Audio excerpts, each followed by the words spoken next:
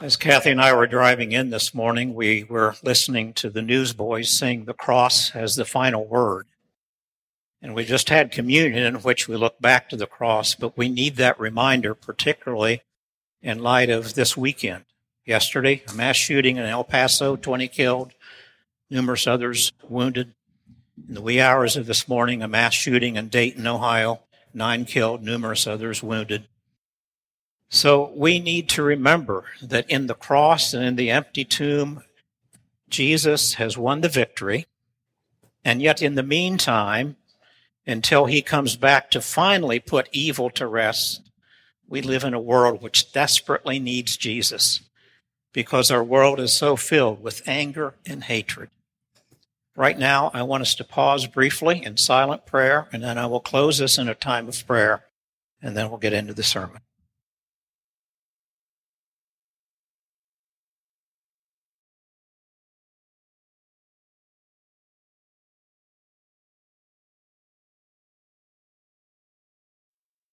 Father, in the midst of a world of darkness, you have called us to be light. Help us to be that.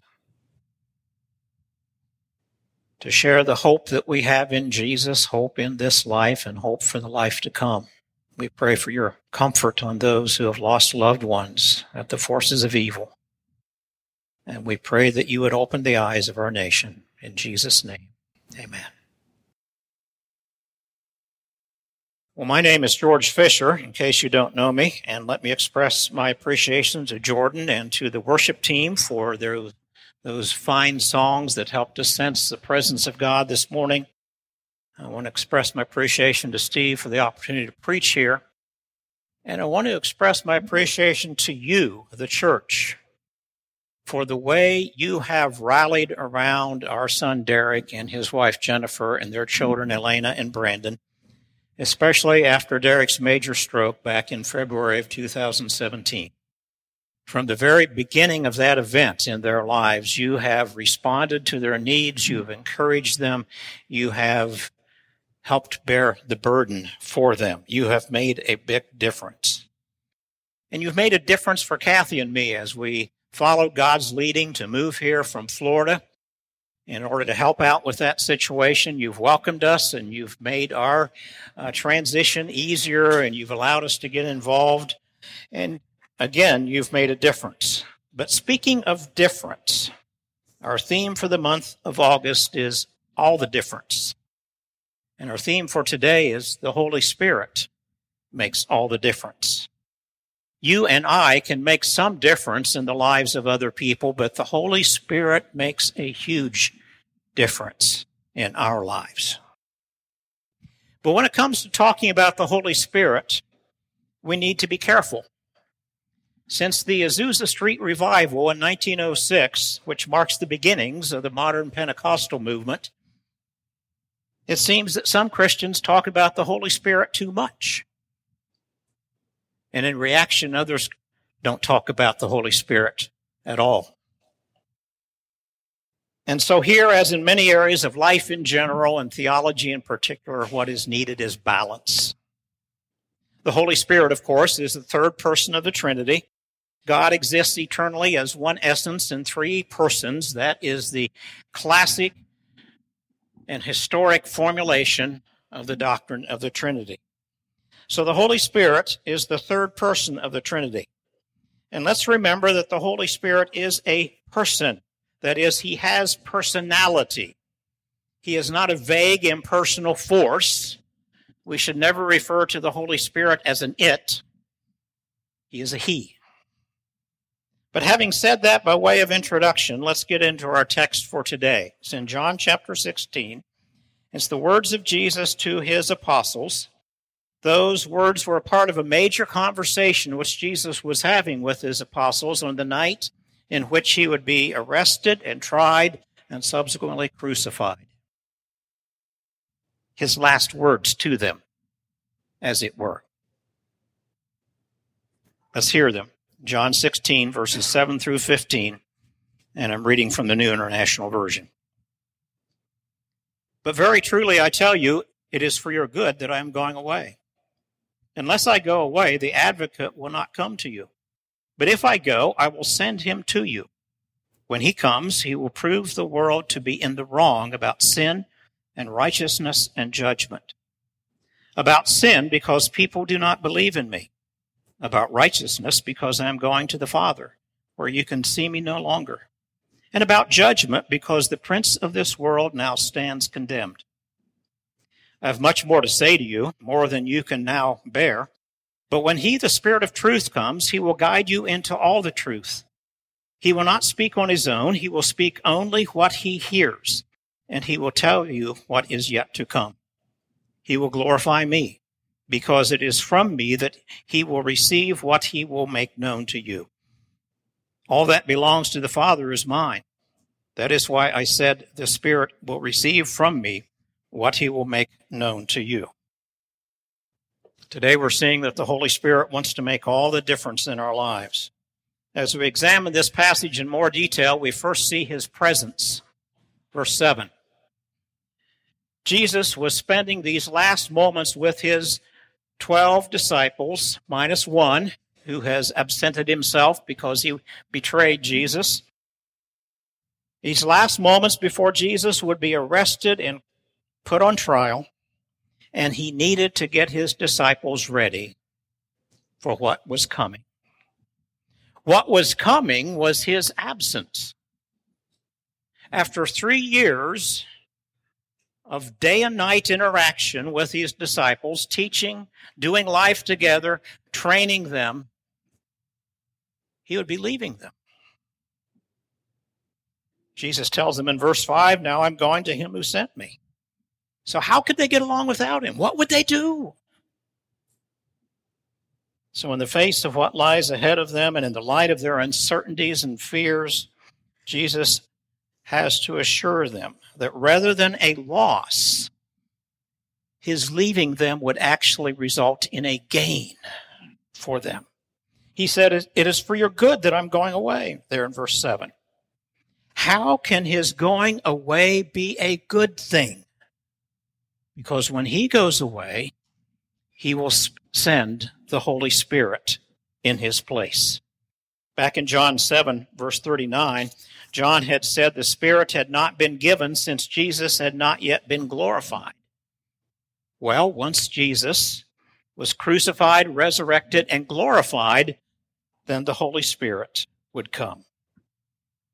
You see, when the Son of God, the second person of the Trinity, took on human flesh as Jesus of Nazareth, he could only be in one place at a time. But when he left our world and sent the Holy Spirit then could in fact be anywhere, could dwell with all believers anywhere around the globe. And Jesus is here assuring his disciples then and us, his disciples now, about what a wonderful thing it is to have God's presence with us through his Holy Spirit. You remember back in Exodus 32, when Moses was up on the mount receiving the 10 Commandments, the Israelites were down at the foot of the mountain under the auspices of Moses' brother Aaron, worshiping a golden calf. And God was angry with them. And God wanted to obliterate them and start the process over again through Moses. And Moses pleaded with God for his mercy upon the people. He said, please forgive their sin, but if not, then blot me out of the book you have written. And God's response to Moses was that he would hold responsible the people who actually were responsible. And then God told Moses, now go, lead the people to the place I spoke of, and my angel will go before you. And then a little later, God says, I will send an angel before you, but I will not go with you. But Moses pleads with God. And he says, if your presence does not go with us, do not send us up there.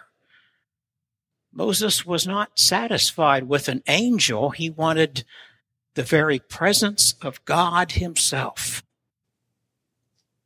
And so finally God relents and he says, I will do the very thing you have asked. And then is when Moses says, show me your glory. For Moses, an angel was not enough. He wanted the very presence of God himself. And that's what the disciples of Jesus wanted too. They did not want to lose Jesus. They wanted the presence of God. And Jesus is here assuring them that when he goes away, that's what they'll have in the Holy Spirit.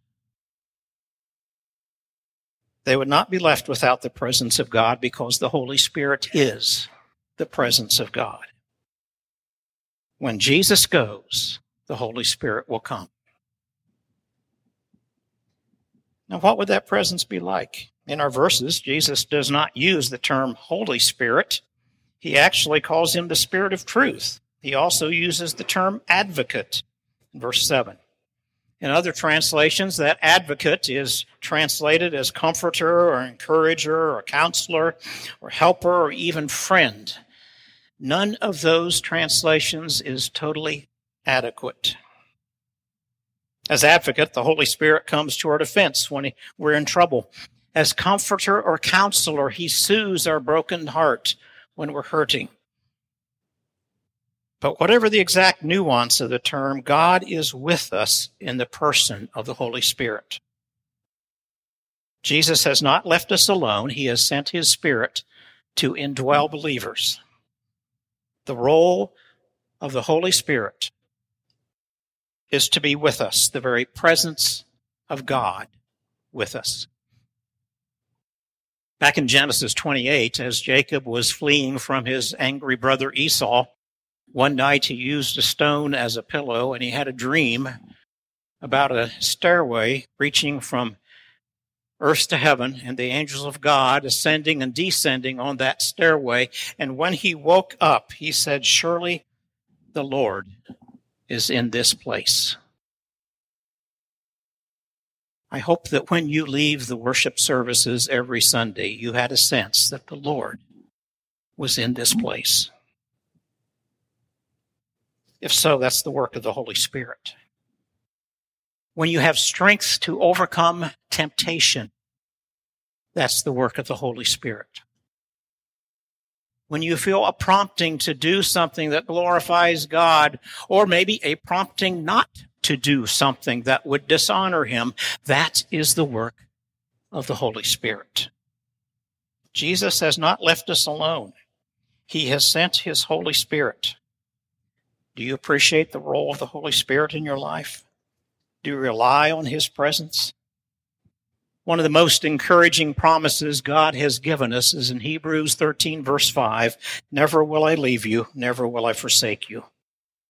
So if you are a follower of Jesus and therefore have his Holy Spirit in your life, that promise is a reality for you. Rely on that promise. You have God's presence in the person of the third person of the Trinity, the Holy Spirit. Don't feel forsaken. Don't feel alone. Rely on the presence of the Holy Spirit. Secondly, as we look at this passage, we see his power, verses 8 through 11.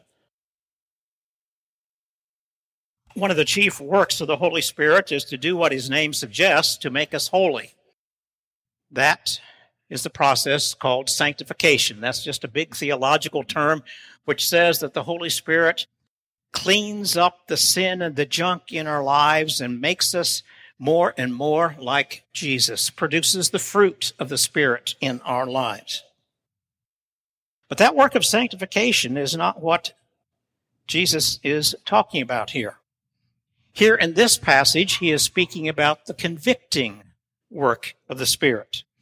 Jesus says in verse 8 that when the Spirit comes, he will prove the world to be in the wrong, as it reads in the New International Version. Other translations say he will convict the world, and I actually like that better. The word convict is a legal term.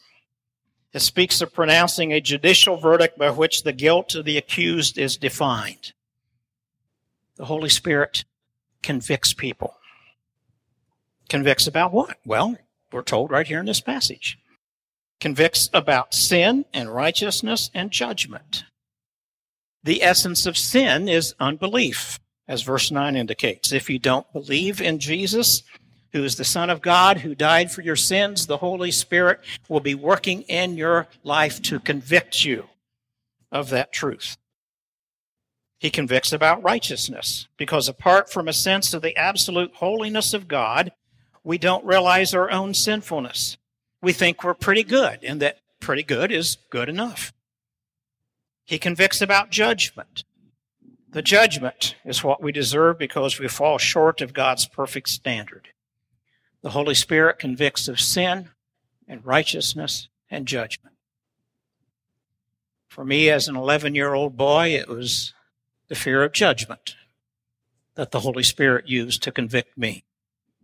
For somebody else, it might be guilt over their sin. For somebody else, it might be a call to righteousness. But whatever the Holy Spirit chooses to use in a particular person's life, He has the power to convict us. He convicts of sin and righteousness and judgment. And all those speak of the fact that there is an authority over us, and we're accountable to that authority. And one of the tasks of the Holy Spirit is to convict us when we rebel against that authority. But notice something here. The work of convicting the world is the task of the Holy Spirit. It is His convicting work. It's not our job. It's the Spirit's job. He is the one who has the power to do that. We do not have that power, nor has that task been assigned to us. And yet too many Christians turn people off because they act as if their job is to denounce people and scold people and tell them all the things they're doing wrong. No. Our job is to love people and to point them to Jesus. Our job is to pray for them. The Holy Spirit's job is to convict. Our job is to love and to pray. Our daughter Jana went to Stetson University in DeLand, Florida. She graduated in 2009.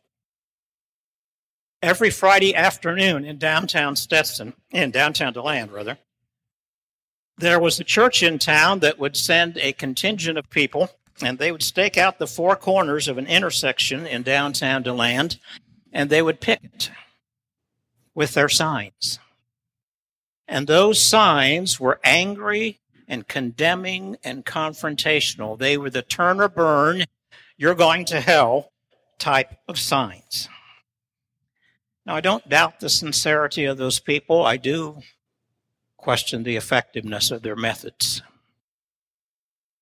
And part of the problem is that probably for some people who witnessed that, that's probably all they knew about this thing called Christianity. And so that gave them the impression that the Christian faith was a faith of anger and judgment and hatred.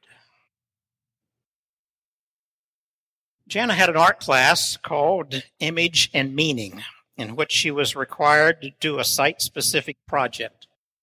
So one Friday afternoon, Jana went to downtown DeLand, and just a little bit south of that intersection where the people were picketing on all those four corners, she sat on a bus stop bench, and she held up a sign which said grace.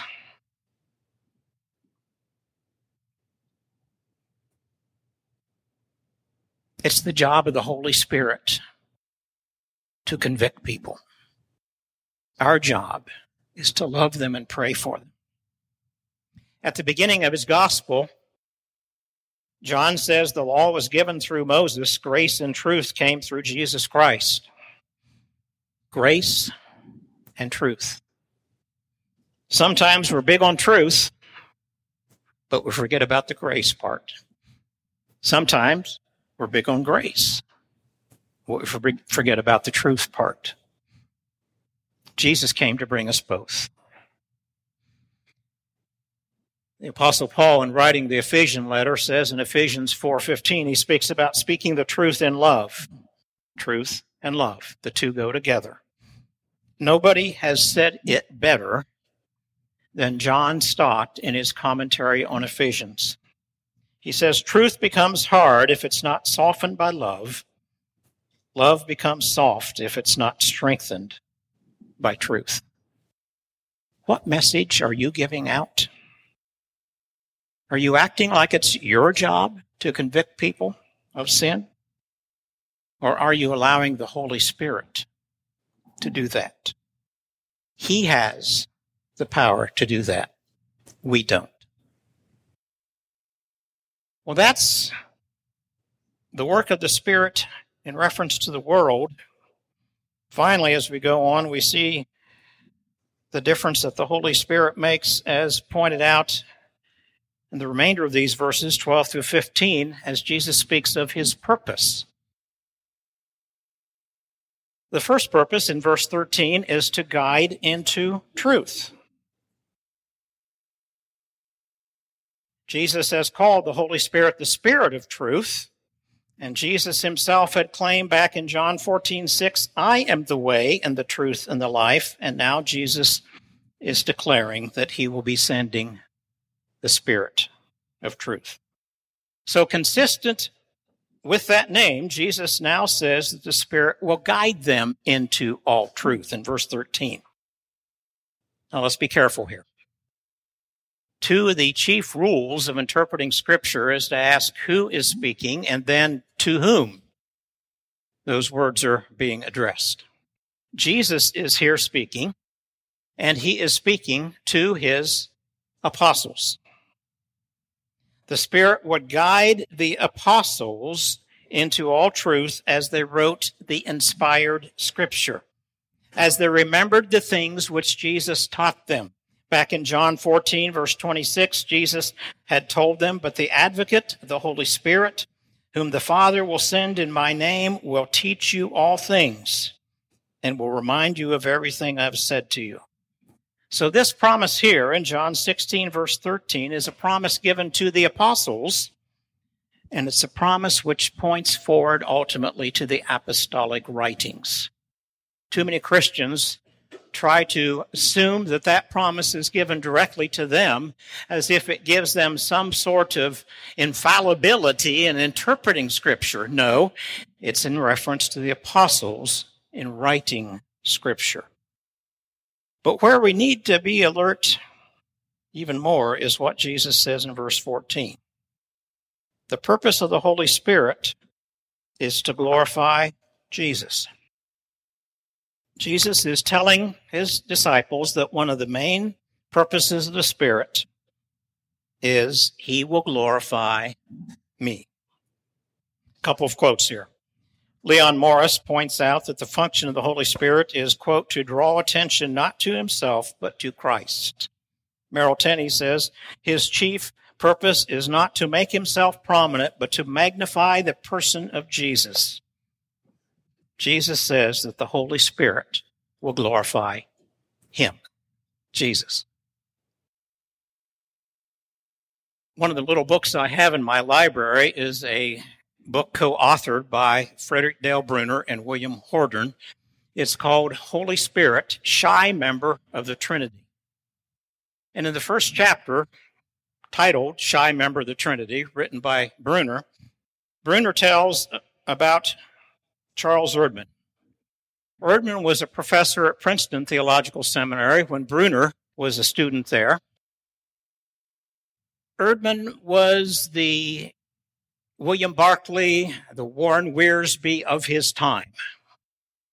His New Testament commentary series is very concise, very clear, very insightful, and this is the kind of man Erdman was. But one time, Bruner heard Erdman answer the question of how we could be filled with the Holy Spirit according to the New Testament. And this was Erdman's reply. I've become convinced that those persons are most filled with the Holy Spirit who are least conscious of it. All they know is that they wish to serve Christ, and they feel that they are unprofitable servants. This is what Bruner calls Erdman's law.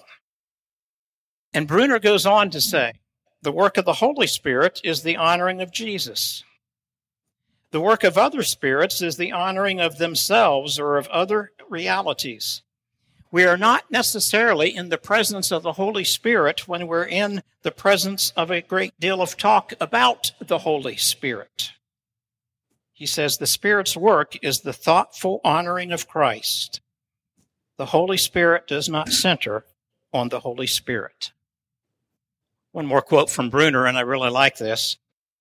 The Spirit is most present where Jesus is most central.